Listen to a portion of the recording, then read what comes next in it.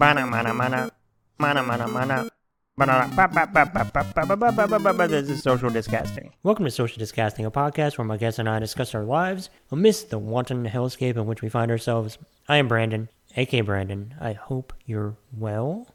My guest is a comedy writer, improviser, podcaster, and former amateur wrestler who hosts the great show, So You Did a Thing, where he interviews good people about the good thing they did. Please welcome Zed Kutzinger. Welcome. Thank you. Wow, I feel like that's the most introduction I've ever had. Yeah. I love Okay, it. that's good. That's a good start. Gotta get all your bona fides in there, or bona fides, however you pronounce that. Yeah, I wouldn't say amateur wrestler though. I would say varsity wrestler. That's the word I would use. That's pretty. I think that's legit. Yeah. Okay. Yeah. Amateur feels like it undermines that a little bit. So you were varsity. So you were through high school then? Yeah, I wrestled all 4 years in high school. I wrestled varsity in all 4 years. There were some years, maybe freshman, where there was a little more competition, and I didn't wrestle varsity the entire year. Mm-hmm. But yeah, I was varsity. I was a team captain as a senior. I was varsity, but I definitely have never been professional. I've never made a income off of wrestling. So Okay, yeah, amateur is also correct. It's technically accurate but misleading, in that it doesn't give you the credit you deserve, because that almost makes it sound like amateur. Yeah. Oh, so like junior high? No, it was varsity. It was legitimate in high school. So yeah, that's fair. Question about wrestling, actually, now that I think about it. And maybe this is not even an accurate question, but is wrestling more strength or leverage, or the leverage that strength enables you to get more? Does that make sense? Yeah, it's interesting because I think if you watched wrestling without the knowledge or like the practice of having done it, there's a lot of strength. But the more you get into it, you realize technique is just such a big part of it. And also, in addition to, having the endurance, which is a big part of it, because you can be strong, but can you stay strong for the entire 6 minutes, or like high school 6 minutes? I think college and Olympics are a different amount of time. Mm-hmm. They have different rules, but that's like the biggest thing is the endurance of not gassing out, because not to get too into the weeds of the rules, but there are points. Whoever has the most points at the end wins. But if someone gets pinned, it's just over. So you could be dominating your opponent, and in the last 5 seconds, if they pin you because you're just completely out of gas, you lose. Okay, that makes sense. But there's also just the whole, in addition to having like the mental capacity of knowing what you need to do technique-wise, it's a matter of just doing the same thing over and over and over, so you can just do the cleanest, double leg takedown, or get your arm bar in without thinking about it, and just doing all these things as clean and fast as possible. It does take a lot of work, but as my coach in high school said, he didn't say practice makes perfect. He would always say practice makes permanent. So it's important that you practice correctly, not just practice. I like that. Yeah, as far as like those kind of aphorisms go, I like that. That's a good one. Yeah, well, the other thing I was going to say when you're talking about amateur, I don't know if you've ever had this reaction, but I remember watching the news as a kid.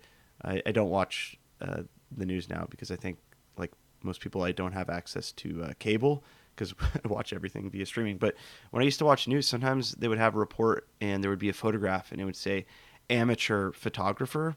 And that always made me feel bad because in a literal sense, amateur both means not professional. It's the antonym of professional, but it also has a connotation of someone who's not skilled. Like you're like, oh, this guy's an amateur. So whenever it says amateur photographer, it would always like bum me out, where I'm like, okay, maybe they're good. I don't know. Like it made me like feel it's an bad indictment. Yeah. Yeah. It felt like a knock on them or something. But I think they just meant strictly it was not a professional photographer. Yeah, it's like if one of my photos got on there and they said amateur photographer, I'd be like, I would get defensive. I'd be like, well, I followed the rule of thirds. I mean, what else do you want from me? I mean, it was a scene of a crime and somebody got murdered. What do you want from me at this point? Like, yeah, it did. I would take that as like an indictment on my being, and I would have to deal with that and probably talk to my therapist. Like, I don't know, that was okay. Or they could just have your name. They don't even have to include that you're an amateur photographer. Just have the photograph. No one is like looking at the picture on the news and being like, this doesn't look like it was taken by a professional. Then it says, they're like, oh, it's an amateur. Okay, now this news story makes sense. Like, I don't even understand why they have to mention that. That is fair. It's also just like, now that I think about it, if I were in that position, I would get to the point where I'm like, well, you fuckers wanted it, didn't you? I don't know why you're getting my perceived judgment call on it. And also, it's good enough to put on the air, isn't it? Enjoy. Yeah, I would have a vendetta against the TV. Yeah, I would not take that well. Now, the more I think about that, I don't think so. I might as well just say mediocre photographer. It's just like, why do you have to have like a value judgment of me as the person who took this picture? Just let the picture speak for itself. Isn't that a phrase? Let the art. I don't know. I like that I'm genuinely getting annoyed at the idea that somebody would say that about me in a thing that's never going to happen. But now in a weird like masochistic way, I'm like, maybe I will get a photograph on there, and then they'll call me an amateur, and then I'll have to deal with that. Yeah, hang out at the scene of the crime, Brandon. The lowest stake Nightcrawler ever at this point. The version of Nightcrawler that nobody would ever want to watch. Just a guy bitter about the perception of something that might not ever happen. Hey, I would watch that. Honestly, I would too. Is there a movie that accurately represents the wrestler experience? Maybe like Win-Win or something? Yeah, so there was a movie that we all watched called Vision Quest, and this is not a particularly good movie. Yeah. It stars, is it Matthew Modine? I think, but it's and not. It's Lyndon not Fiorentino, right? Yeah, it's not a particularly good movie, but it was the only one. And then, yeah, more recently, there was Win-Win with Paul Giamatti, right? And what the other guy? I can't remember his name. But that one was, I thought that was on the better side. And then a few years ago, maybe a couple of years ago, there was this movie just called, I think, Wrestler or Wrestle. And it's a documentary about high school wrestling. And I understand why it's not popular because most people don't care about high school wrestling. But I thought that was the best I've seen. And it's relatively obscure. But from what I recall, I'd have to look at my notes. It's kind of like a Hoop Dreams style documentary where it's just the footage of these people doing it. And it's kind of shot, I believe, over only one season rather than all 4 years like Hoop Dreams. But it's just a really, really well-made documentary. My favorite style of documentary, which is the type that's like shot in the present rather than kind of talking about something from the past. Yeah, I like those too. That sounds interesting. I gotta watch that. Funny thing is that when I was thinking about wrestling movies, the first one that came to mind, because I rewatched it maybe like 4 or 5 months ago, was Foxcatcher. Oh yeah, that's I love that movie. I do I too. absolutely love that movie. Yeah. I love that movie. After I watched that too, I was like, Bennett Miller, man, I think he's 3 for 3 or 4 for 4 really, with a documentary that I think Cruising, I guess it is the Cruise that he did. Like, he's very, very talented. And then I was like, is he gonna ever make another movie? And then I looked and he's doing The Christmas Carol. And I just he's doing Christmas Carol, and I just sighed loudly to myself when I saw that, because I'm like, it could be a classic and it could be the greatest movie ever made. TBD. But in that moment, I was just thinking, I admittedly thought, why is he wasting his time on that? Wait, so Bennett Miller, did he also direct Moneyball? He did Moneyball, Foxcatcher, Capote, and the documentary The Cruise. Okay. Well, I tried to kind of figure out, because I also love Moneyball. Like, Foxcatcher is like one of my favorite movies. I was like trying to figure out the thread between the two, and it seems in both. Again, I should consult my notes, but there's kind of like at least with Foxcatcher, kind of like a real grim outlook on things. And I guess, yeah, with Capote in mind, where I'm like, maybe this Christmas Carol movie, maybe this will be pretty dark. I hope so. I really do hope that he puts his stamp on it at this point. That's what I'm looking for. Well, I think with Foxcatcher, does, unlike those other movies, because Foxcatcher is like post high school. It's about someone trying to be like a professional wrestler. Is it kind of shows the lack of respect collegiate wrestling gets, or I guess like freestyle or Greco-Roman or any of these different variants. And in that one with the Channing Tatum character, you have a guy who is I believe he's an Olympic gold, and it's just the way that he has to eat in the beginning. You're like, man, this is rough. It's an intense movie, and it really does, it very effectively, at least for me, like put you in a mood. The more I watched it too, the more I was it didn't inform me. I guess it was more that I was reminded that Tatum and Ruffalo are incredible in that movie. I think Ruffalo especially.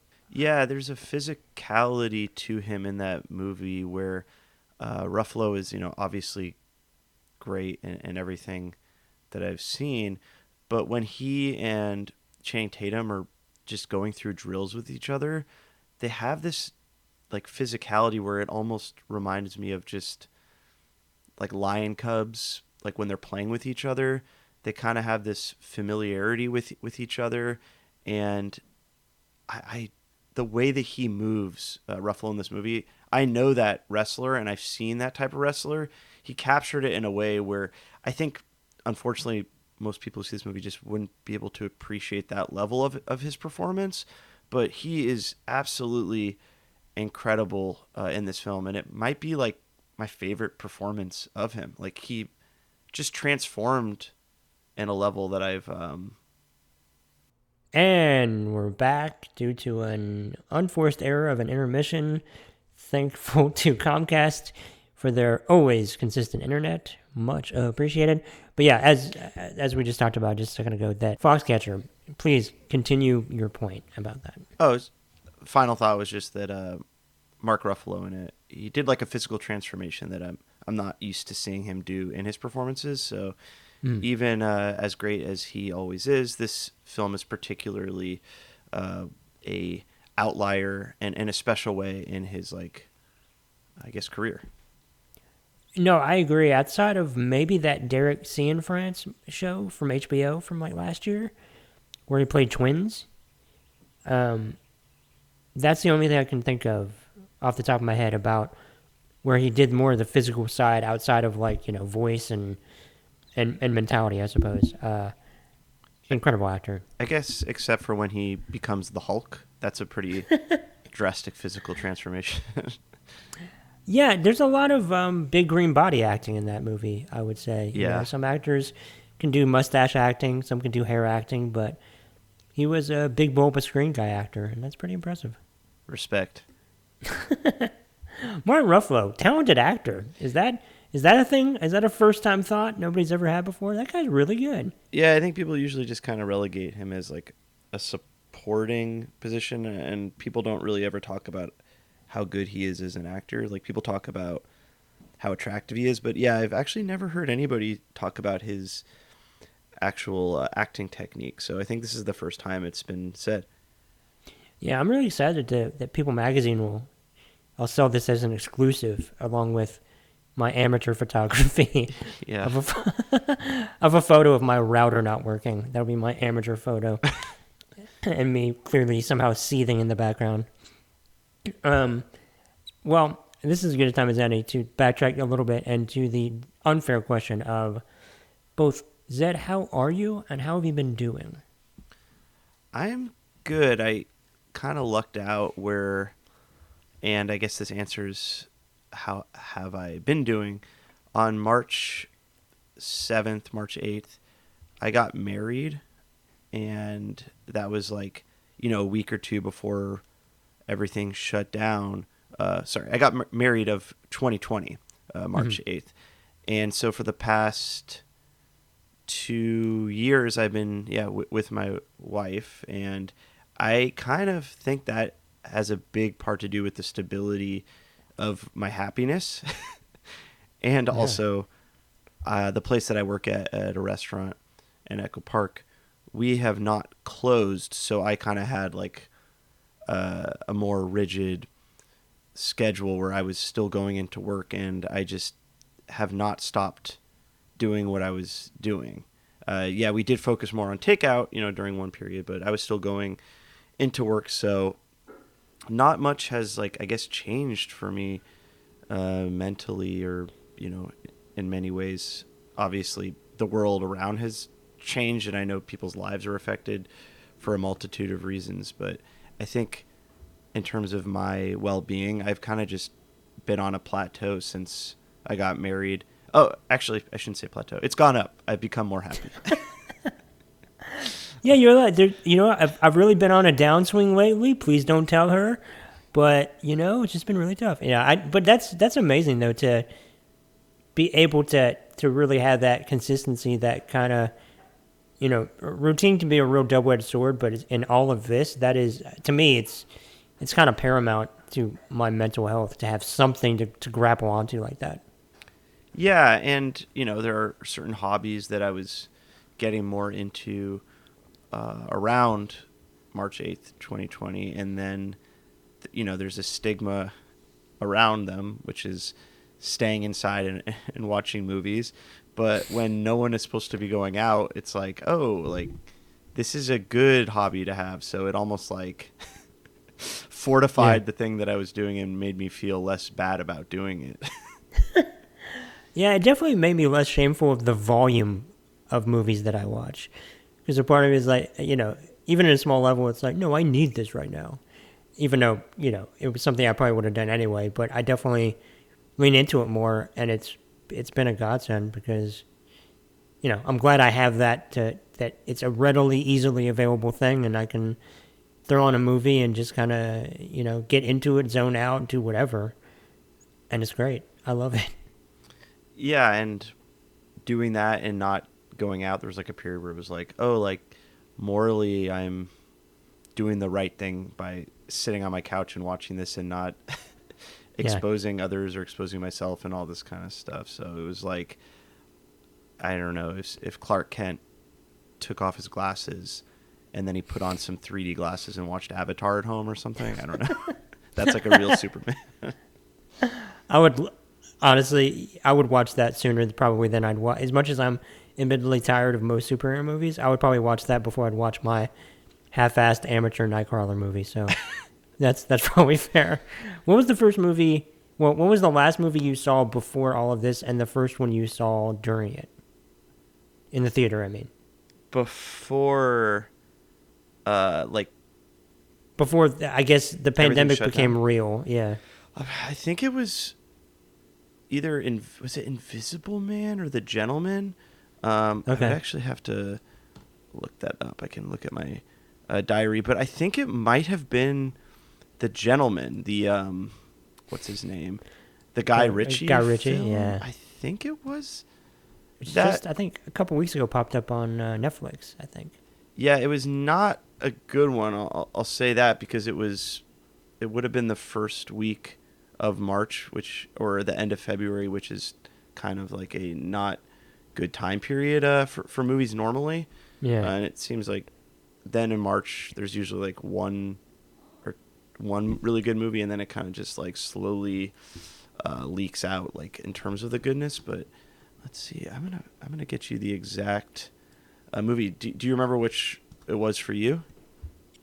For a while I thought it was Cats that was the last one that I saw in the theater, and it was like the kind of the lamentation of like, oh, Cats, because I saw it as a joke, and then within 5 to 10 minutes I turned to my friend and like, what did we do? and it was just like we kind of got caught up into like the funniness of it, of what if we saw Cats, and then we did, and we were like, this is a terrible idea.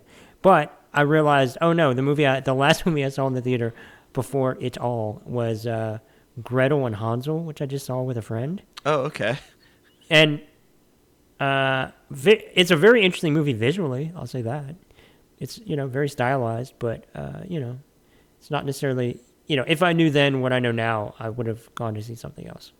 Yeah, I think I would have too. Yeah, it was February 28th, and it was The Invisible Man, the new movie. And then maybe there was something that was released the next Friday, but that's when I had my wedding, so I missed that. And then I couldn't see anything for a long period of time. But I'd say it could have been the last one before the cutoff. Could have like Sonic the Hedgehog, or maybe the Affleck basketball movie, something like that. Could have been about there. I feel like they were just on that edge, maybe. Yeah. Oh, and then this is also kind of funny. I watched February 14th, like 2 weeks prior. I watched Foxcatcher. Nice. Just Nice. to kind of make that come back. I do not see when I saw Nightcrawler though. Sorry to kind of Okay, pull everything thank you. together. I can't find the date on that. And then you Well, asked me. that's disappointing, but you know. I know. it's Sorry. fine. Well, the longer you know me, you'll start noticing that there's a thread of disappointments. That's kind of the recurring theme. And then you said what was the last one I watched, and then what was the first? What was the first? What was your return to the theater movie, if you remember? I think it was Fast 9. Ooh, that's nice. But that might have just been like the first really big one. But I do remember seeing that in theaters and kind of being like, oh, things are back. But I do think there was like a movie before then. See, I think mine was The Green Knight, Oh, okay. because I had a run in that kind of like, maybe it was like March, April, May, something like that last year, and then went to some movies, and honestly, outside of relatively recently, Everything Everywhere All at Once. Previous to that, the last movie I saw in the theater, because I was just like hunkered down, maybe even too much in retrospect, but I didn't know that at the time. But Old was the one Oh, previous yeah. to that. I saw That I that saw. too. I might be I don't know going what to to think the of that movie. Old. Well, Yeah. I mean, I don't think anybody knows what to think about that movie. I know before we recorded, we were talking about reassessing movies later, and how weird would it be in like 5 or 10 or maybe 20 years if people are like, Old was Shyamalan's best film and people didn't appreciate it when it came out, but it does feel kind of like a punchline, or like I guess like a meme movie where Yeah. it's easier to kind of laugh about it than to talk about why it was good. Look, I saw some film Twitter people, and this is not a criticism, it's just an observation, where it was in their top 10 of last year type stuff. Which, fair enough, but it did make me think, like, what did I miss? Because to me, it was like, yeah, it was entertaining, and that's fine, but I feel like I missed a larger point that I don't know whether I did or not, but maybe, I guess it doesn't really matter. I think what happens with some people who maybe watch too many movies is they really get into the auteur director aspect, and their kind of way of evaluating a movie is how distinct is this film, like from start to finish, in the sense of it being a film of M. Night Shyamalan. So the more the movie is different and kind of stands out with characteristics that would only be done in an M. Night Shyamalan movie, I think for some people that's all seen as positives. So in terms of the metric of what makes a movie good or bad, I think in the case with Old, they're kind of looking past those things where you're like, oh, the dialogue is, wooden, blah, blah, blah. And they're like, oh, the dialogue, instead of looking at it as being good or bad or wooden, they're like, this is stylistically, this is so M. Night Shyamalan. And then it kind of raises the bar of their evaluation of the movie, if that Yeah. makes sense, which Yeah. I think that's I think that is one aspect of looking at movies, but I think for some people that is like the way of evaluating movies. So I think that's not to kind of like sum up someone maybe unfairly, and they're going to tell me I'm wrong. But that would be my kind of analysis of why someone thought that movie was a top 10 film of the year. And fair enough. I was definitely watching it through the prism of a movie and not through the prism as much as I maybe could have of an M. Night Shyamalan movie, and all of that comes with it. I think a part of me does think that maybe, he was lambasted and underestimated now that in retrospect for years, and rightfully so. I don't think The Happening, it's not my favorite movie, to be quite honest. Lady in the Water, not my favorite movie. But so maybe part of that too is like, it's awesome to see the trajectory of his career and how he bet on himself with The Visitors or The Visit maybe, and has been able to like play with that money and keep going, which I completely respect. So, I'm not rooting against him, but just as that movie, when I saw it, I was just like, yeah, it was fine. I liked it. Yeah, it's so funny because I know you mentioned the Happening. To me, that I like loved that movie. I watched it for the first time more recently. It's Really? just so baffling. Like you're watching it, and the choices are just so unpredictable in a way that it's just I don't understand what is happening in a lot of ways. And to me, that there's something like exciting about that. Old was it just felt very like logical in a lot of ways that there wasn't that surprise factor, and also the build up to the twist was just so stupid Agreed. that It was a little uninspiring by his measure or by his standards to me. It was, not to be like dismissive, but it was a little bit of a lesser Shyamalan to me in that regard. yeah. And I think also the whole like twist thing, like I don't know the last time you saw The Sixth Sense, but I think the Sixth Sense is a much richer movie when you know what the twist is, and the surprise factor actually I think diminishes the movie because it almost feels more like a gimmick. But when you rewatch The Sixth Sense and you know what is happening, and spoiler alert, Bruce Willis is dead. All those scenes with him and his wife, instead of just being like weird, where you're like, oh, are they in an argument? There's like a sadness of her like longing for him and him kind of being there and knowing that he's not aware of what's happening. It really adds all this emotional kind of a whole emotional element to the film that wouldn't be there if you didn't know what was happening. Mm-hmm. I'm not really a big fan of twists, if you can tell. I get it. I mean, it does feel. I think to your point though about like The Sixth Sense, it's a rare case where a twist enhances the rewatchability as opposed to making that movie more disposable. Like The Village to me. Once you know the twist, it's over for me. For that one, it really undermines a rewatchability as somebody who has rewatched it. And I'm like, yeah, there wasn't much to it outside of that. I really do think that the twist factor for M. Night Shyamalan was something that came out, that happened organically with The Sixth Sense and then became a trap for a number of years. Yeah, just the whole... And the other problem, too, is that if your whole gimmick is built around a twist, then it's like the audience is like trying to guess what it is instead of just enjoying the film and watching what's happening, which I don't like that feeling of, mystery, whatever, like, oh, I need to like solve what's happening, and then like, oh, is this a red herring, and like doing all that math while you're watching a movie. That's not really what I want to be doing. I just want to be kind of taking in what's happening and I guess appreciating or enjoying it. So that's just, I don't know, not Scream 5. Scream 5 is not on your top 10 list then for the first half of the year? No, I don't even know if it's in my top 5 list of Scream movies. Impressive. It's, it wasn't bad. I was entertained by it. Paramount Plus, thank you for that. I appreciate my ability to be able to watch that just on a weekend and not really turn my brain on. It was great for that.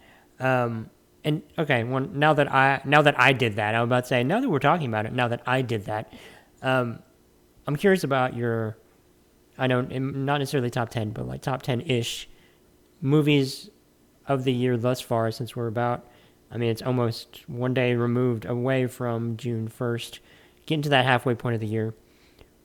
How do you want to do it? Do you want to do the inverted list where it's we're leading up to your 4 that you love that you had mentioned before this?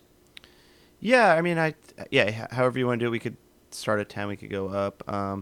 I do want to say there are like 3 movies that I think are coming out in the very near future, one of which comes out Friday, Crimes of the Future, the new Cronenberg movie, which will probably be one of my favorite movies of the year. And then there's like 2 Korean films, South Korean films that both played at Cannes.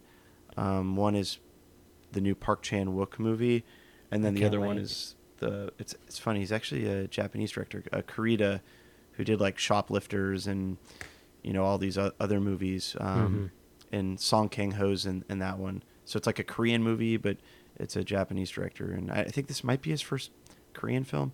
But anyways, those 2 movies, especially the Park Chan-wook one, which I cannot wait for that movie, and hopefully I'm it'll so get excited. Yeah. I'm hoping so a excited. U.S. release will happen sooner than later, and if not, because I think it comes out in South Korea in June, maybe that means there's going to be a version that'll leak online. I'm looking. I'll take I'll take it any way I can get it, because and I know this is not, he's done all these incredible movies, but not that long ago rewatching The Handmaiden, I think it's a masterpiece. I think it's incredible.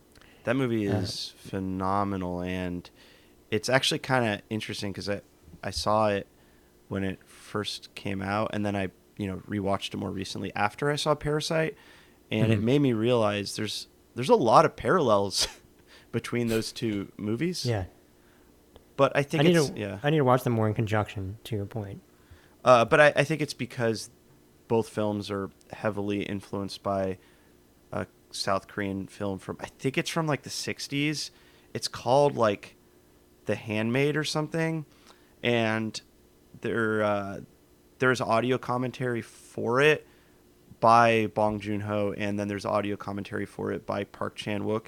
And it kind of seems like this is South Korea's like Citizen Kane. It's like a movie that's really, really monumental and just hugely, I guess, influential to the directors there.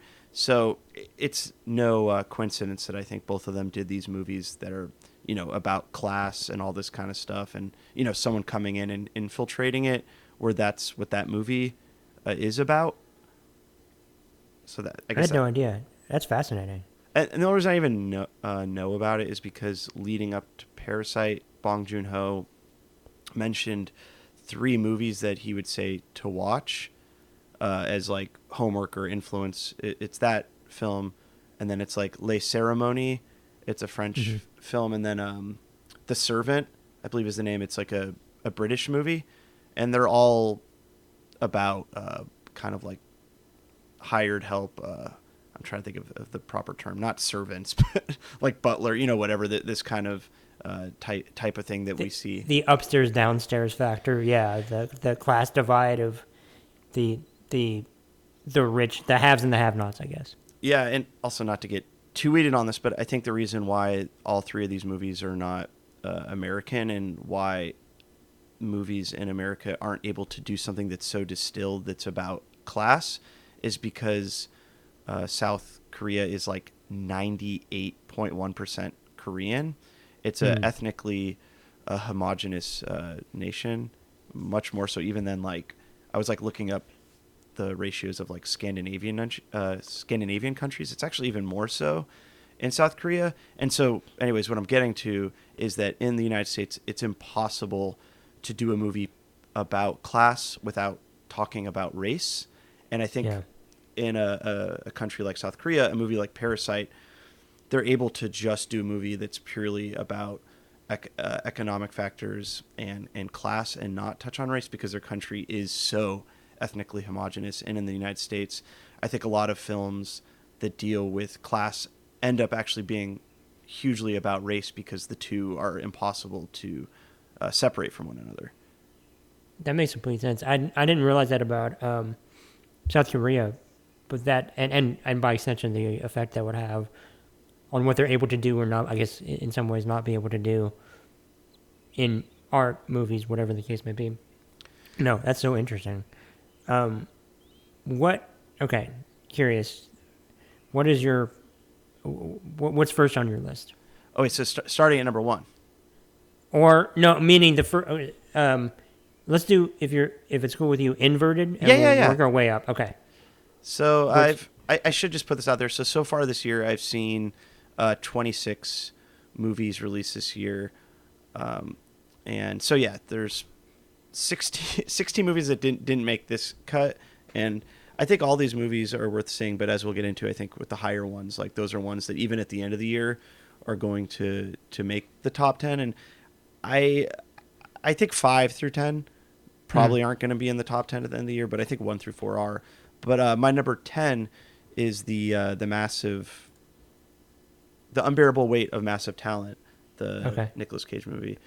I am obsessed with Nicolas Cage. He's like my favorite actor of all time, and it's really hard for me to see a movie with him where I'm able to kind of remove that bias. So I understand some people I've talked to maybe didn't like this as much, but if you are just like a Nicolas Cage, like a diehard fan, I mean, you've probably already seen this movie, and I didn't love the movie as it kind of got more into the genre stuff, or as they say in the film, as it departs from the adult drama stuff. I didn't love that, but the way the movie starts out, where it's kind of like, I dubbed it Cage Your Enthusiasm, where it's like Curb, but like with Nicolas Cage in Los Angeles. All of that stuff I absolutely loved. And then also the relationship between him and Pedro Pascal, where they just talked about movies. Like, those two aspects of the movie I loved. And if there was less of the genre stuff and it was just that, I probably would have loved this movie even more. I've not seen it yet. It's on my list. It just wasn't, in my unofficial or official moratorium of seeing movies. I just haven't ventured out to see it. I know it's still playing here, so maybe I need to do that. But I've heard predominantly good things, and it's once you get over, past Nicolas Cage, and he's great, because Nicolas Cage is an all-time great actor, no question about it. He's absolutely one of my favorites. But yeah, I've heard Pedro Pascal is great, and plays off of him very well, which I'm very curious to see, and I do want to see that movie. I've heard really good things for the most part. Yeah, it almost feels like the script was written by Donald Kaufman, the Charlie Kaufman twin in adaptation, after he saw Being John Malkovich, and he's kind of like, oh, I can make Being John Malkovich. That's what this movie would be. Perfect. That's a pretty perfect distillation. It makes me want to see it more. First, on the first of the things we're going to be talking about, I guess, on my list, actually, again, I have different blind spots of things I haven't seen yet, including Top Gun Maverick, which I'll be seeing tomorrow, and I'm very excited about. But first one on the list is a movie that, again, I just didn't have a ton of expectations about, and I was very pleasantly surprised, which is The Outfit. Oh, yeah, with Mark Rylance, right? Yeah, really, really enjoyed it. It's very much kind of in a way, it's like let Mark Rylance just cook, do his thing, like it's as much as Mark Rylance can do that, in his very austere, understated performances. But there are all of like 6 people in this movie, maybe. So it's very much like a stage play. And it's Mark Rylance on screen the entire time, and he's fantastic. I really enjoyed it. It's very well made. Yeah, I have not seen this one yet, and I hope to see it. And yeah, it seems like everyone I know that saw it has positive things to say about it. So it's on my to watch list, my endless watch list that just keeps getting longer every day. Yeah, same. It just keeps getting longer and longer. But I definitely recommend The Outfit.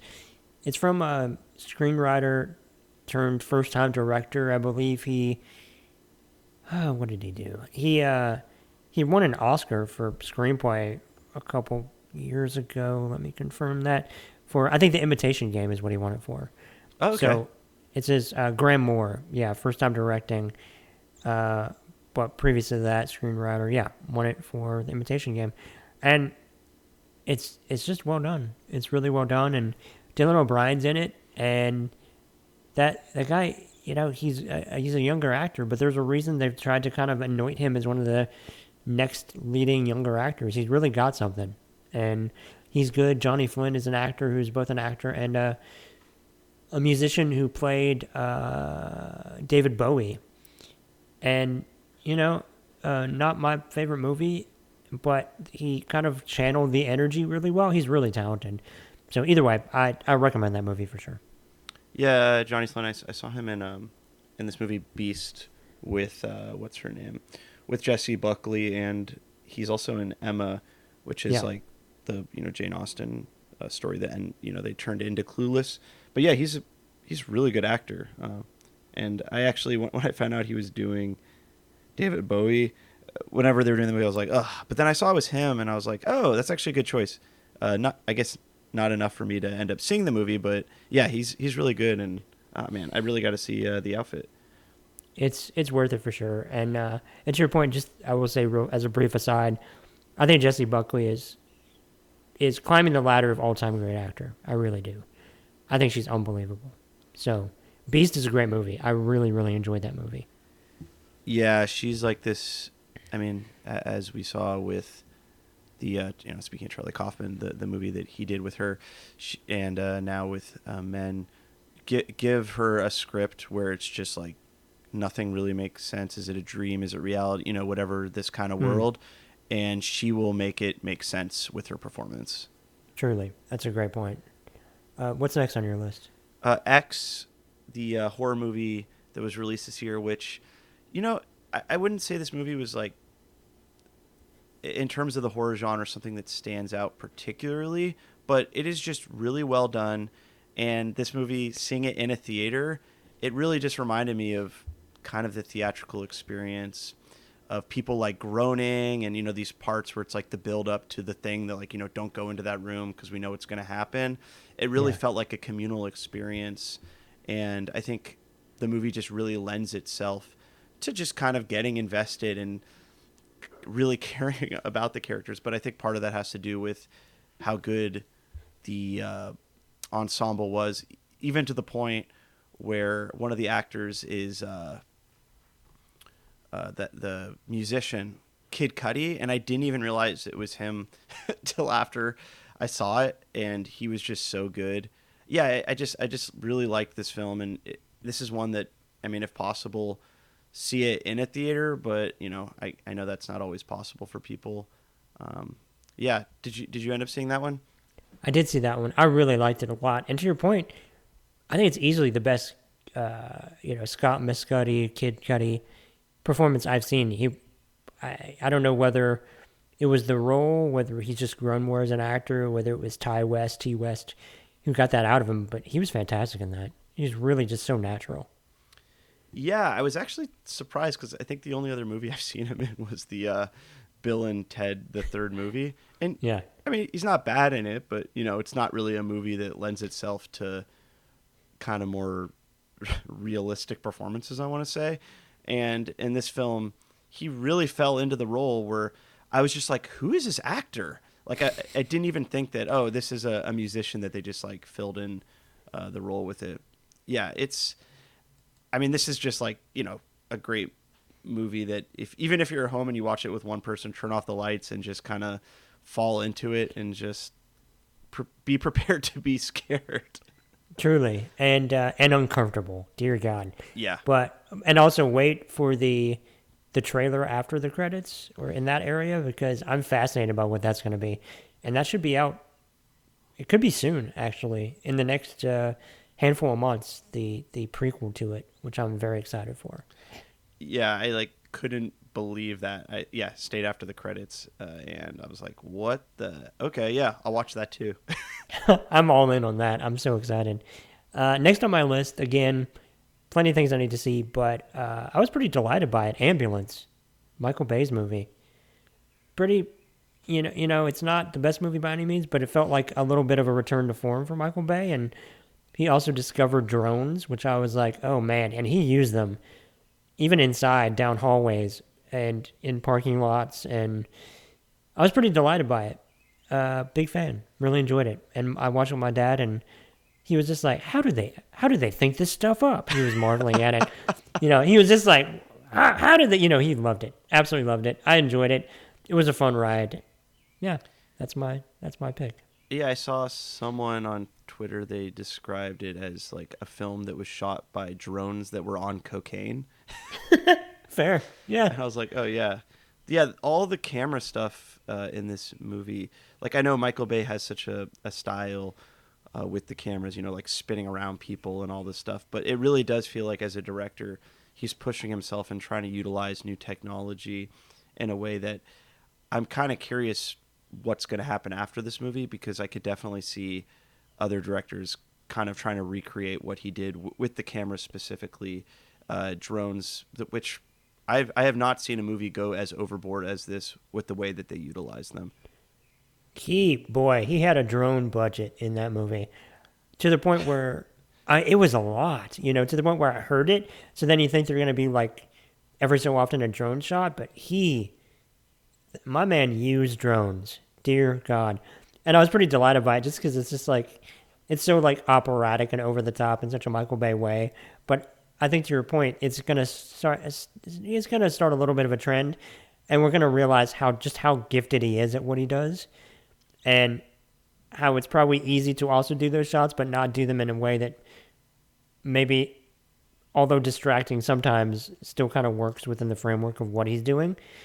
I don't know. I think he's very talented, as much as I could give two shits about any of the Transformer movie, to be honest. And I'm kind of glad he's back, at least for now. Yeah, Bay is back. And also, I do think the trio of the actors that are, stuck in the ambulance together, they're all so good that it, even as like, we're talking about all this like wild, crazy stuff going on with the cameras, there's like a interpersonal drama going on that we're able to get invested in because of, I guess it speaks to their performances. Yeah, I think great call. What do you got next? My number 8, Doctor Strange and the Multiverse of Madness. This was like a film that I've been excited for a bit just because of Sam Raimi. And I think maybe I was hyper aware while I was watching it because of Spider-Man No Way Home. I liked it okay, but the movie to me was just so bland in terms of there's nothing about the movie that stood out in any way where it's like you could get 100 people that can make Spider-Man No Way Home and nothing about it would like stand out or just be distinguished from somebody else. As we saw on Twitter later on, people were kind of just like pointing out shots in the movie and just like it just lacks, I think, the human aspect of filmmaking. And this movie, as I was watching it, I guess just being aware of that the entire time, I was like, oh, Sam Raimi directed this movie. And I just really appreciated that. Also, someone who grew up reading comic books, Doctor Strange is like a more esoteric character in the sense that, I don't know about you, but I've never seen a child dress up as Doctor Strange for Halloween. He's kind of like a character that, people who love Norrin Rad, Silver Surfer, they gravitate towards him. People that are into more of the like fringe Marvel stuff. So there isn't really a world in which a Doctor Strange movie is going to hit in the same way a Spider-Man movie or like a Captain America, type of movie will. And I think they were able to lean into that weirdness, and it really kind of climaxes with the note fight, where I was like, yeah, this is the type of scene that wouldn't happen in any other movie with any other character. And I think that's why this film worked for me on such a high level.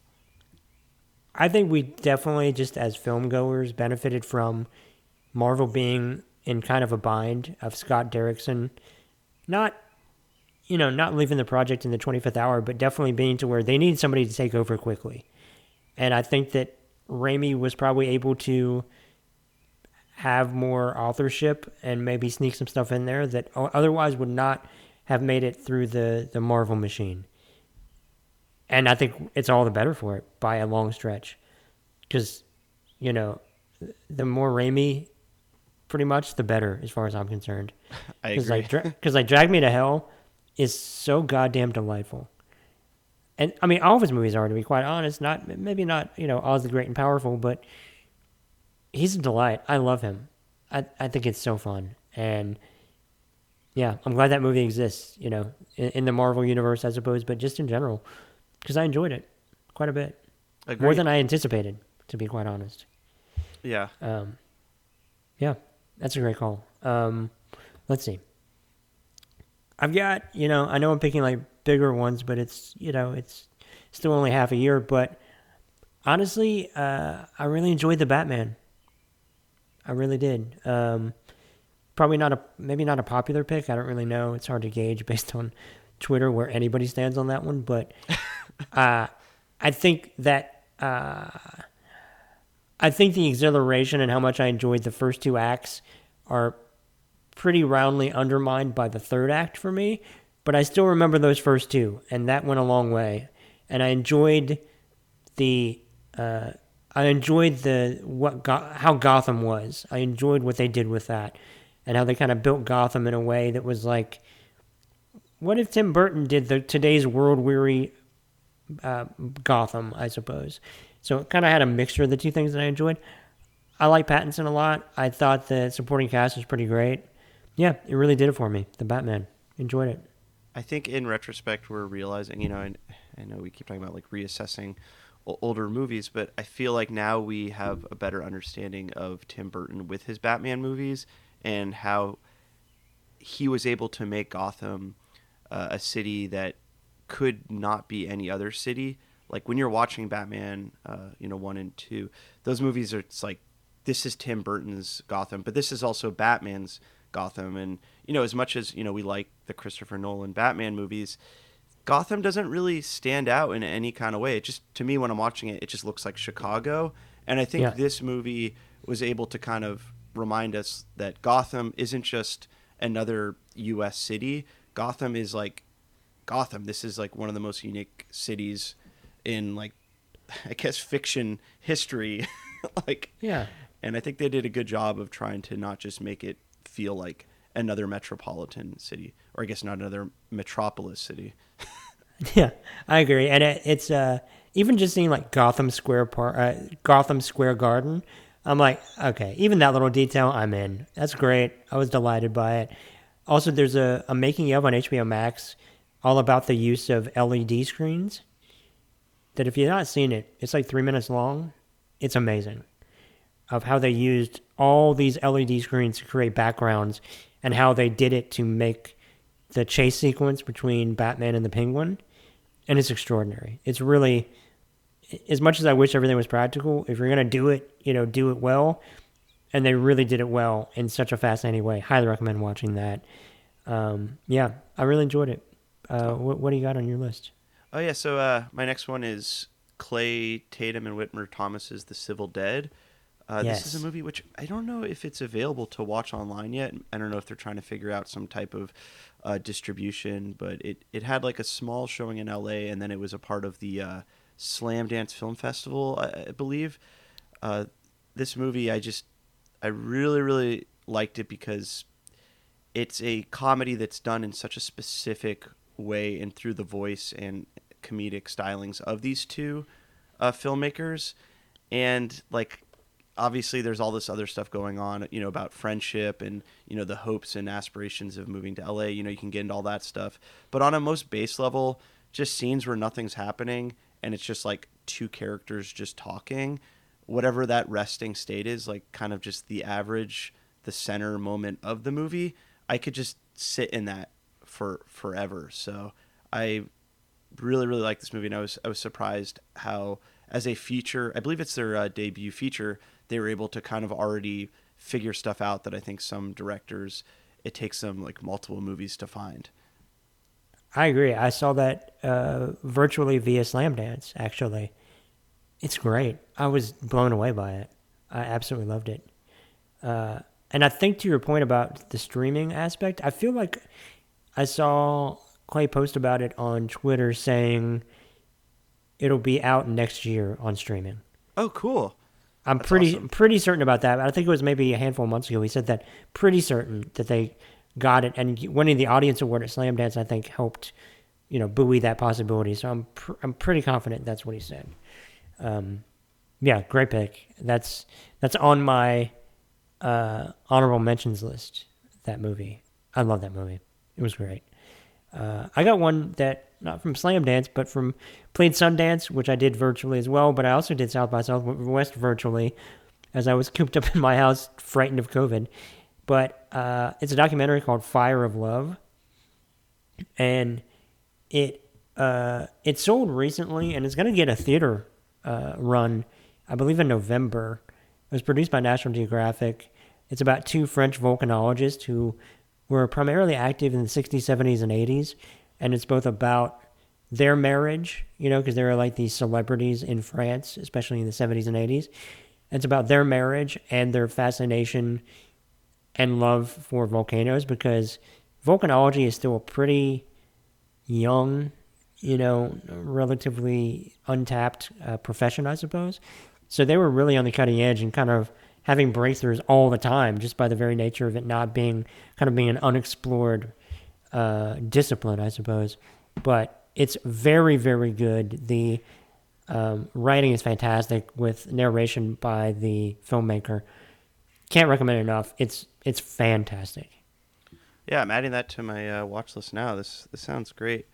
I love. Ooh, and it seems like maybe it goes into kind of sad direction. It's based off of Yeah, the yeah, description. yeah. It does for sure, and it is a gut punch. Let me tell you. But it kind of reminded me, in a world where Netflix comes out with like 15 documentaries a week, it feels like, and Yeah. like that's a real fuel for the engine of streaming services. When I was watching it, it reminded me about like, oh yeah, this is what a really great one is. In a sea of just like some of them bordering down to like YouTube esque infotainment about like this is what happened and this is what happened. Like there's authorship to it, it's perspective, it's style, it's fantastic. Highly recommend it. Oh man, yeah, I got to see that. Yeah, a lot of documentaries. I think to kind of boil it down, a lot of them are just like a Wikipedia entry with Yeah. people like basically narrating it. It seems like this has a lot of like footage. Oh yeah, it's incredible. Highly recommend it. All right, I'm watching it. You sold me. Perfect. What's next? Oh yeah, so these two lived a very dangerous life, and I think everyone on my number 6 movie so far this year live a dangerous life in Jackass Forever. Uh, Yeah.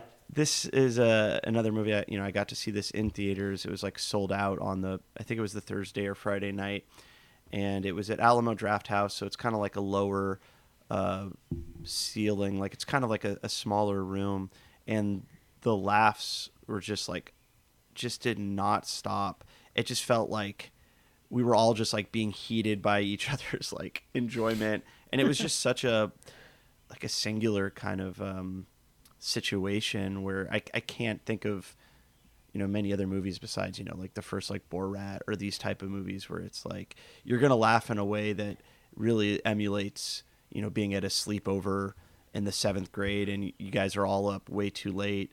You're playing GoldenEye. You've had too much Mountain Dew and you're just like laughing about the stupidest thing. That's what this entire movie is, and I just really really enjoyed that. Great call. It's incredible. And I just and that's on my list too. That was my unofficial like basically like number 3 or 4. So completely agreed. And also, as a supplemental aspect, the Jackass 4.5, 4.5, yeah, 4.5 on Netflix, it's worth watching. It's pretty delightful as again a supplemental element to it. There's a few gags in there that could have easily been in the movie, so highly recommend that on Netflix. Yeah, great call. I love that movie. I love them all. They're so great. Yeah. They're so great. It just taps into something like it's the best.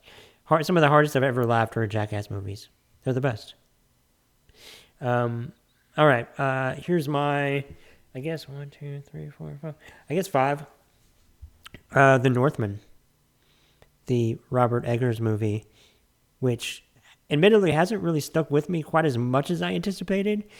But in terms of just the feels, I was delighted by it. I had so much fun, and I was so into it. I love Robert Eggers' films, having previously made The Witch and The Lighthouse. It just completely did for me. Wonders really work on me, especially when they're done in a non, like we're doing a wonder kind of showy way, when it seems to like have been a reasonable choice. And to me, it worked really well. And it's an imperfect movie, but whatever. I loved it. I thought it was so well shot. Big fan. Yeah, I love The Northman. I was trying to kind of understand how this fit into Robert Eggers' other movies, and I realized that after the protagonist, when he kind of goes into slavery, the movie takes place in one location, and I was like, oh, that's The Witch, that's The Lighthouse. Because before then, it's kind of like flowing through time, and it's like, where are we? Once we get stuck in that one place, I was like, oh, this is a horror movie, and I think normally in horror movies, we are following the Nicole Kidman and the other guy, their relationship, and there's mysterious things happening at night. whatever this monster or this slasher type of thing. And what makes this movie kind of interesting is, I don't know if this is intentional, but it's almost like a deconstruction of that type of genre, where we're actually seeing those events through the eyes of the monster. Yeah, that's a great call. We get to see, him do these things at night, where normally, we're hearing the sounds outside. We see the effects the next day. We're seeing it happening, and we're also understanding what's going on through his perspective of why he's doing things. And also, like, great revenge films. I think all the great ones, even though this whole movie is built on revenge, by the end of the movie, there's a lot of questions of like, well, what is revenge actually good? The cycle of violence, like the great war movies, they all end up being anti-war. I think the great revenge films are all anti-revenge. I absolutely loved The Northman, and it really bums me out how poorly this movie did at the box office, but hopefully it'll win some awards at the end of the year and more people will see it, and then Robert Eggers won't be written off as the guy who we can't give money to. Yeah, no, to your point, like, I bought it on Amazon because I was like, I want to give you money to, little though it might be, to help buoy this to some extent, because granted, he lost his lead actors twice, I believe, for that Nosferatu movie he was going to make, but and I do think there might be a little bit of a Morbius effect in terms of, oh wow, we don't want to pay $50-60 million after you just did your thing, and then that wasn't proven in The Northman. So that's a bummer. Granted, I think losing Harry Styles as your lead, which is like maybe one of the most bankable humans on the planet, probably didn't help that at all. But that was a bummer. And to your point about seeing it through the perspective of the monster, yeah, honestly, it made me think like, man, I would watch a movie from the POV of Black Phillip from The Witch any day. Yes. God. Even just thinking about it, I'm like, give me that movie now. Yeah, Northman. Love it so much. What's next on your list? My number 5 is I hope I'm pronouncing his name correctly, Kogonada. It's his movie After Yang. Yes. And this movie was just so strange. Like, it is a science fiction movie, but it's so like meditative, and the whole like execution of the ideas in this, like, it's kind of like, I guess the log line is there's like an AI, like an android who passes away, and it's like them kind of commemorating his life and going through his memories. It's able to do so much stuff, like, in a way that a movie like Ex Machina, that's purely about AI, well, I guess there's other themes as well, but this movie to me goes so much more in depth, and the ideas that it does, it's not just, look, we've seen Westworld, yes, can you fuck a robot? Okay, that's I guess a good question, but I think this one goes into much like deeper areas. And also Kogonada, like, I didn't love his last movie, was it Columbus? Yeah. I didn't love that one, but his film essays are like brilliant, and I think this movie he was kind of able to really access that, because when we see this character's memories, we're really seeing Kogonada like flex his like cinematic, his taste, his history, and his craft by basically, these are all like little short movies. Yeah. His memories. I just really, really love this movie, and I don't really know how to recommend it, because I'm sure a lot of people would think it was boring, but I just really, really loved it. The only reason it's not on my list, because admittedly I made my list via Letterboxd and just filtered it, and I forgot that After Yang is considered a 2021 movie. Otherwise, honestly, it'd be my number one movie of the year. So there we go. Okay. I mean, yeah. It's unbelievable. I really think I saw that as part of Sundance. It was really the impetus for me doing the Sundance experience, was both that and Riley Stearns' Duel, to see those two. I think it's unbelievable, and it was almost weirdly a bummer to see that it was both released in March, because a part of me was like, God, I really, in a perfect world, I feel like this would be up for Best Picture or something, or have more acclaim than maybe a March release would give it. But then also just to see that it was very unceremoniously put on Showtime, I was like, man, it feels like it deserves more than that, because I was like, what am I missing? I think it's amazing. I absolutely love that movie.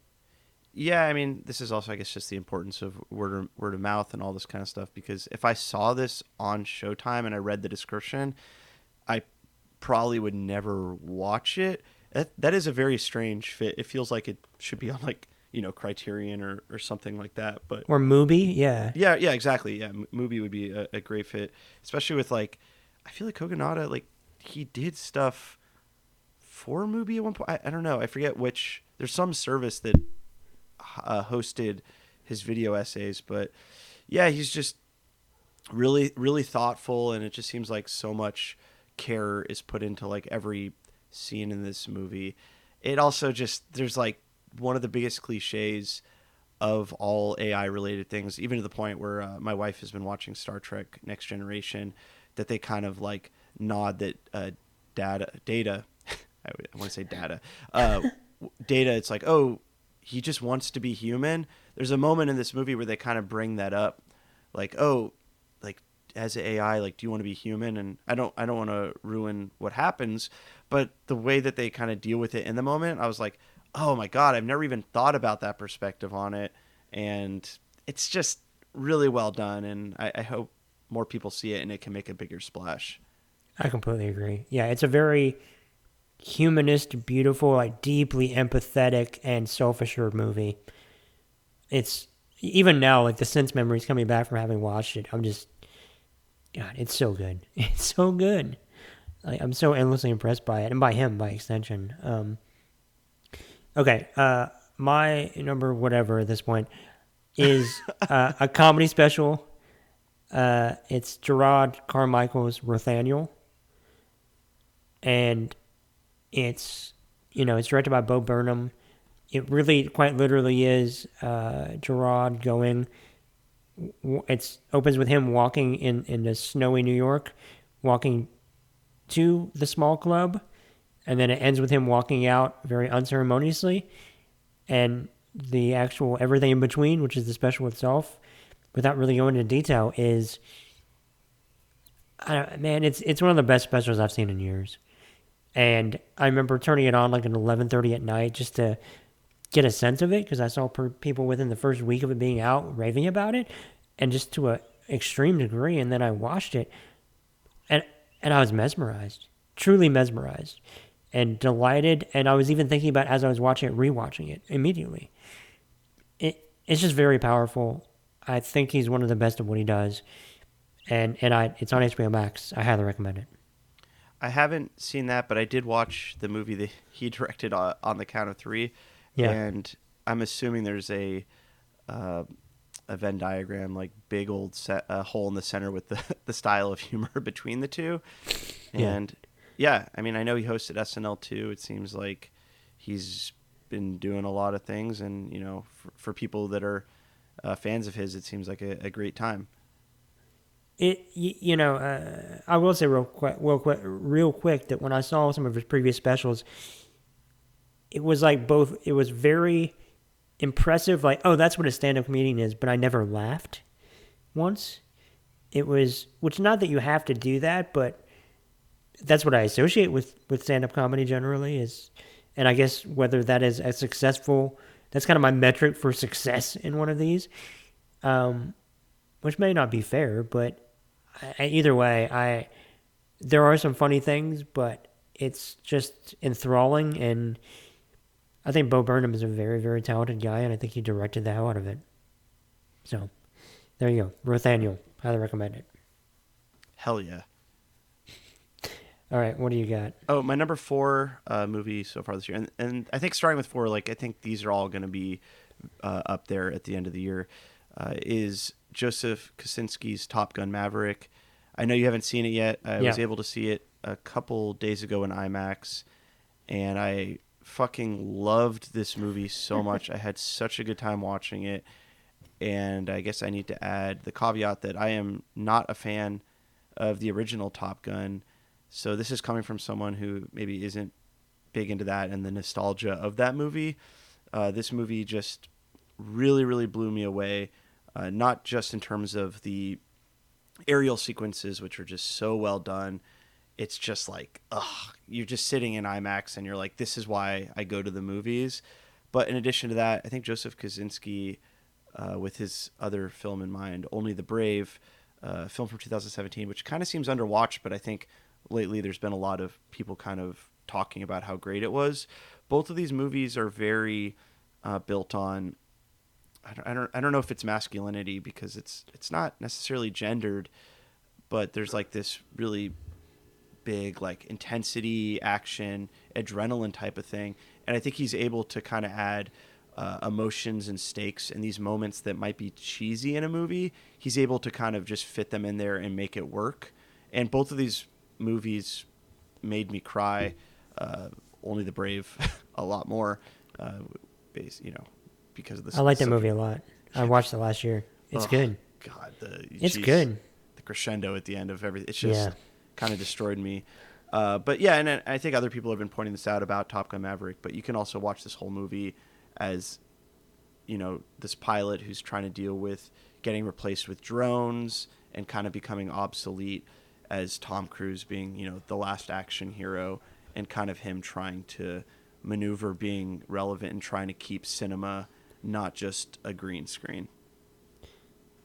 I'm very excited for that particular aspect, because it's so resonant, especially for Tom Cruise in general, but let alone Tom Cruise during the pandemic, as a guy who has been filming 2 Mission Impossible movies for the last quite literally 2+ years now, and it's been shut down 10 times, seriously, 10 times during the pandemic, according to that Hollywood Reporter article. That's extraordinary. Highly recommend reading that. I'm going to see it tomorrow. My dad and I are going to see it. Couldn't be more excited. Oh my God. Perfect movie to see with someone's father. Like, it's such a dad movie. Yeah. Also, The Color of Money, that whole movie, it's hard to not watch it as, Paul Newman kind of passing the torch off to Tom Cruise as like the future of being a movie star and all this kind of stuff. And it seems like this movie now, Tom Cruise is like Paul Newman in Color of Money, kind of passing the torch. I don't know if it's to Miles Teller or just to the next generation of actors, but I think as much as people maybe like Top Gun, I think the better movie to watch before Top Gun Maverick is actually The Color of Money. Okay, and I'll do that just because I want to rewatch that movie, because I love that movie. And honestly, to your point about like whether it's to Miles Teller specifically or not, if anything from that movie, I would bet it feels more reasonable to pass it to Glenn Powell, a guy who came in second for the role that Miles Teller got, and then was so good, got a role of some size, I don't know yet, in that movie. I think that dude's a movie star, so I'm excited to watch that. Yeah. I'm sure that, you're going to... Oh, okay, so Glenn Powell. Yeah, he was really, really good in it. I had to look up his... Yeah, he was in Everybody Wants Some, and that dude just has it, and he's going to be in a lot of stuff pretty soon, I think. Yeah, I also love Everybody Wants Some, a movie that my wife hated and we kind of like really disagreed about. But yeah, I love that movie. I do too. Okay, Jackass Forever, next on my list. Said everything we could at this point. What's next on your list? Number 3 for 2022, The Northman. We already talked about it, loved it, and yeah, I really think this is going to be a movie at the end of the year that I'm going to be still talking about. Yeah, I'm going to rewatch it here soon because I want to feel that feeling again. And also, I feel like there's so much to unpack still. Couldn't agree more. I love that movie so much. Somehow, I've got 2 on my list still only left. You've got 3. Okay. Oh, no. Northman was my number 3, so. Number 3. Okay, so you got 2 more. Okay. My number 2 then is Everything, Everywhere, All at Once. It's pretty great. Pretty great, and I found it very overwhelming, so I need to see it again because I was both blown away by it on every conceivable level, but also it reminded me of like seeing The Hobbit in 48 frames per second. Like my brain couldn't process it all in real time, so I felt like I was like playing from behind. So I need to see it having a better understanding of just the degree by which it is going to be delightfully fucking batshit. but I know it's extraordinary, truly, and I don't know how they thought it up, let alone executed it. I can't even wrap my head around it. Truly, quite literally, but also I can't wrap my head around it. It's amazing. The hype is somehow real, if not inaccurate. It's beyond that to me. What can you say? It's extraordinary. Yeah, I love this movie. I wasn't really a big fan of the director's previous movies, Swiss Army Man, so that might have like lowered my expectations. And I got to see this, I think, like opening night on the Thursday.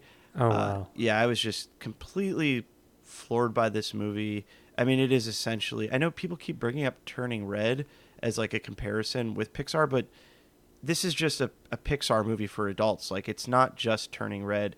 The emotional beats that I think all the Pixar movies do, this does them like probably almost at the same time in the movies. And I don't say that as a criticism, because I love this movie. That's kind of my one issue with the Pixar movies. Sometimes, as much as I love them, they still do feel like kids movies. So I really like that this was able to kind of have all those like emotional beats and stuff, and it feel like, oh, this isn't a movie that they're like kind of trying to, not touch on some of the subject matter, because this really doesn't pull any punches. Someone I know was like, oh, the humor and stuff, they're like, it's so corny and it's so cheesy and blah blah, and I'm like, I love cheesy, corny shit. That's why I go to the movies, because I want to like experience emotions. By nature are corny. Like, that's kind of how they are. So if you don't want something that's corny, then maybe you like movies that don't really like touch on these aspects of life. But life is very corny. Sorry. No shit. It reminds me of like the Twitter thing about where somebody's like, not to be sincere, and I'm like, it's okay to be that. Yeah. Like, it's all right. It's really fine. And honestly, that movie just played me like a fiddle. It did everything. It was amazing. It's amazing. I love Michelle Yeoh. Like, she has just been a movie star in Hong Kong like ever since she first started. I think it might have been Yes Madam was like one of her bigger roles, but she's just such a fucking rock star. And stateside, we've seen her in, I believe it was Tomorrow Never Dies, Crouching Tiger, Hidden Dragon, and now with Shang-Chi. She's popped up and stuff, but in these movies, she's not the true lead. So it was so awesome to see her in this, just completely, hold on to the, sit in the throne, hold the helm, and just weigh it down in a way that I think a lot of people who maybe weren't familiar with her are like, oh, I need to kind of check out more of her stuff. She's just an absolute cinematic legend, and I think this is a film, and not just for English speakers. Even though she's done so many movies over there, I think this is a film she said she's been waiting her whole life to do. So all power to her. I love. Which makes me so happy for her, like truly, just delighted for her. And yeah, I mean, what more can you say about that? I certainly don't have the intellect to be able to phrase it properly, but it's incredible.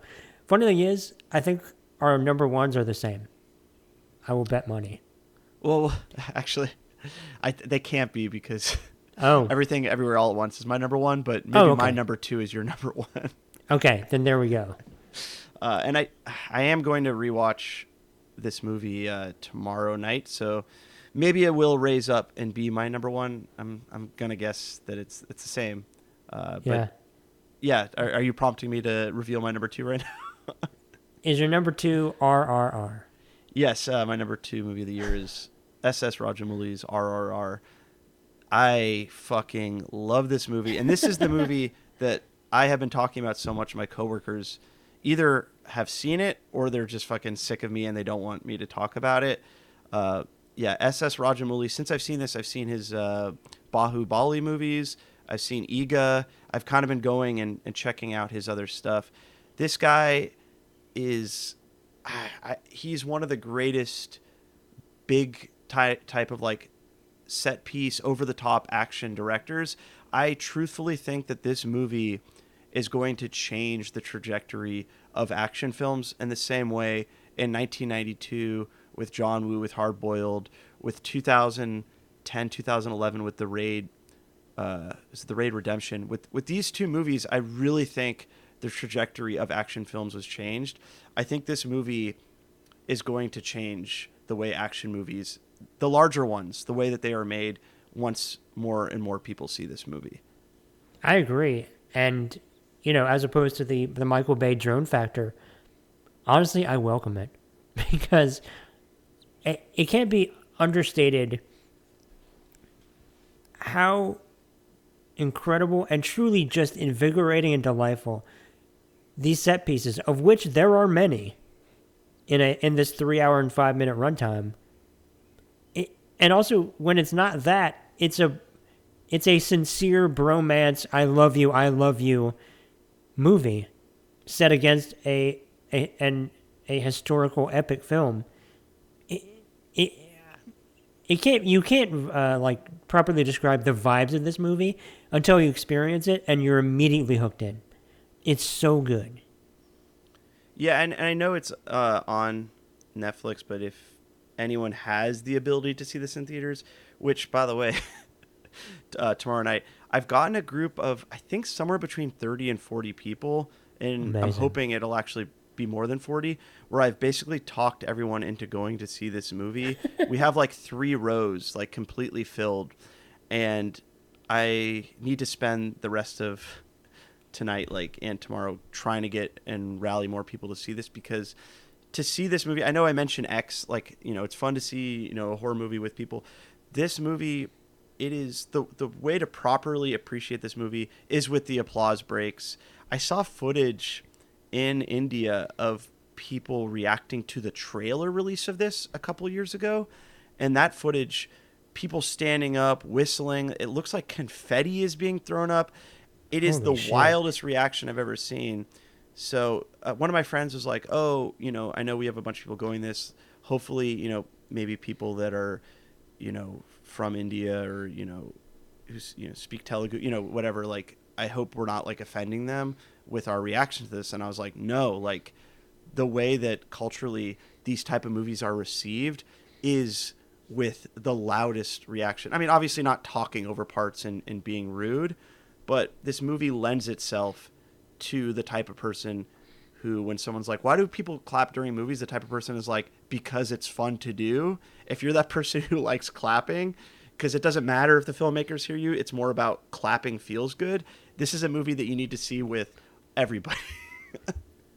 100%. I'm jealous because it's not playing here in the theater, so I had to watch it via Netflix, which I'm just glad I was able to, period. But that is one where, God, I would revel in it, that theater experience. And I really wish that would have been my introduction to the movie. But, you know, it is what it is. And it's still the best cinematic experience I've had, you know, outside of After Yang, honestly, in terms of just the feels. That did it. Pretty great. Pretty great. And if, you know, if anyone listening is like, what is this movie about? My like little log line is that it's 1920s India. It's during the period where the UK, or I guess Great Britain, was colonizing India, and there were 2 real life revolutionaries, and the movie's kind of like, okay, what if these 2 guys became friends and decided to slaughter the British colonizers? Yeah. Yeah. And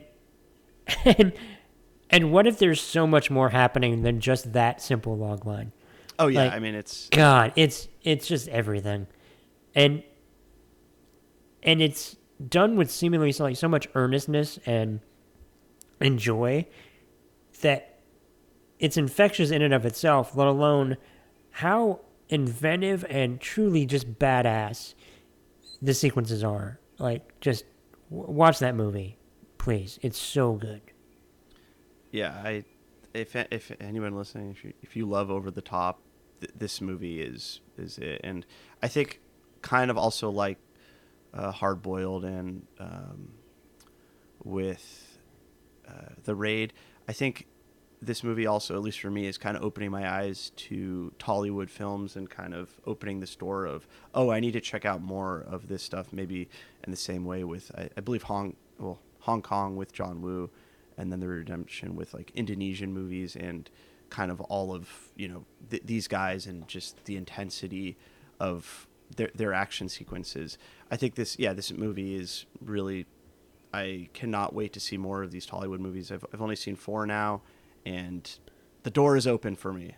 Yeah, I'm in. I need it. It kicked the door open for me, and I didn't even know the door was there. Really, like I knew it was there, obviously intellectually, but I just slept on it, and I have a lot of work to do, and I'm very excited to do that work. So, Yeah, I'm with you there. RRR. Is this your list then? Yeah, now, my or number we- 1 is Everything Everywhere All at Once, Okay. which I don't know. Maybe these movies will switch around after I see this tomorrow night. We'll see. Yeah, I think at the very least, in terms of whether it's RRR or Everything Everywhere All at Once, that's a hell of a conundrum to have because I think that either of those movies would probably be my number 1 in most any other year. For them, I mean, not entirely, but probably more often than not, honestly, because they're both pretty fantastic. Yeah, and I mean, if Mission Impossible 7 was coming out this year, I might say I don't know if RRR is going to be the greatest or like the great action movie of 2022, but that's not coming out till next year.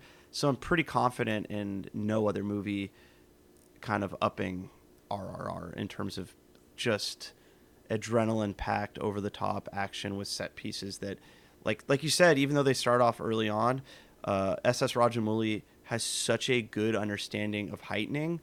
As someone who comes from the comedy world, you understand the importance of heightening because otherwise a joke plateaus. People aren't laughing because they're like, we get it. You're just beginning to repeat yourself. This movie with the set pieces and, everything, the stakes, everything just keeps getting bigger and bigger. So even though the film is a little over 3 hours and it feels like it's crescendoing with that first scene when Ram Charan is like chasing the guy during that big kind of like riot, whatever protest, the movie just keeps getting bigger and bigger and more outrageous that there is no crescendo. Like it just never ends. God, in the best, in the truly best way possible.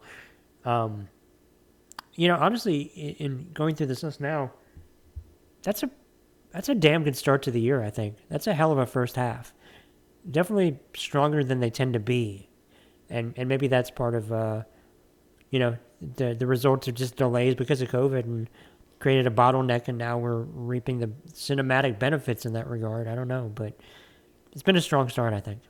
Yeah, usually there's like 1 or 2 movies. Like I remember Get Out was released, I think, in late February, early March. Like sometimes you'll have a movie that gets released and it's like, oh, there's that one. But yeah, there's a lot here that I think will be still talked about at the end of the year, and movies that I am so happy I saw, which, as you said, is atypical for.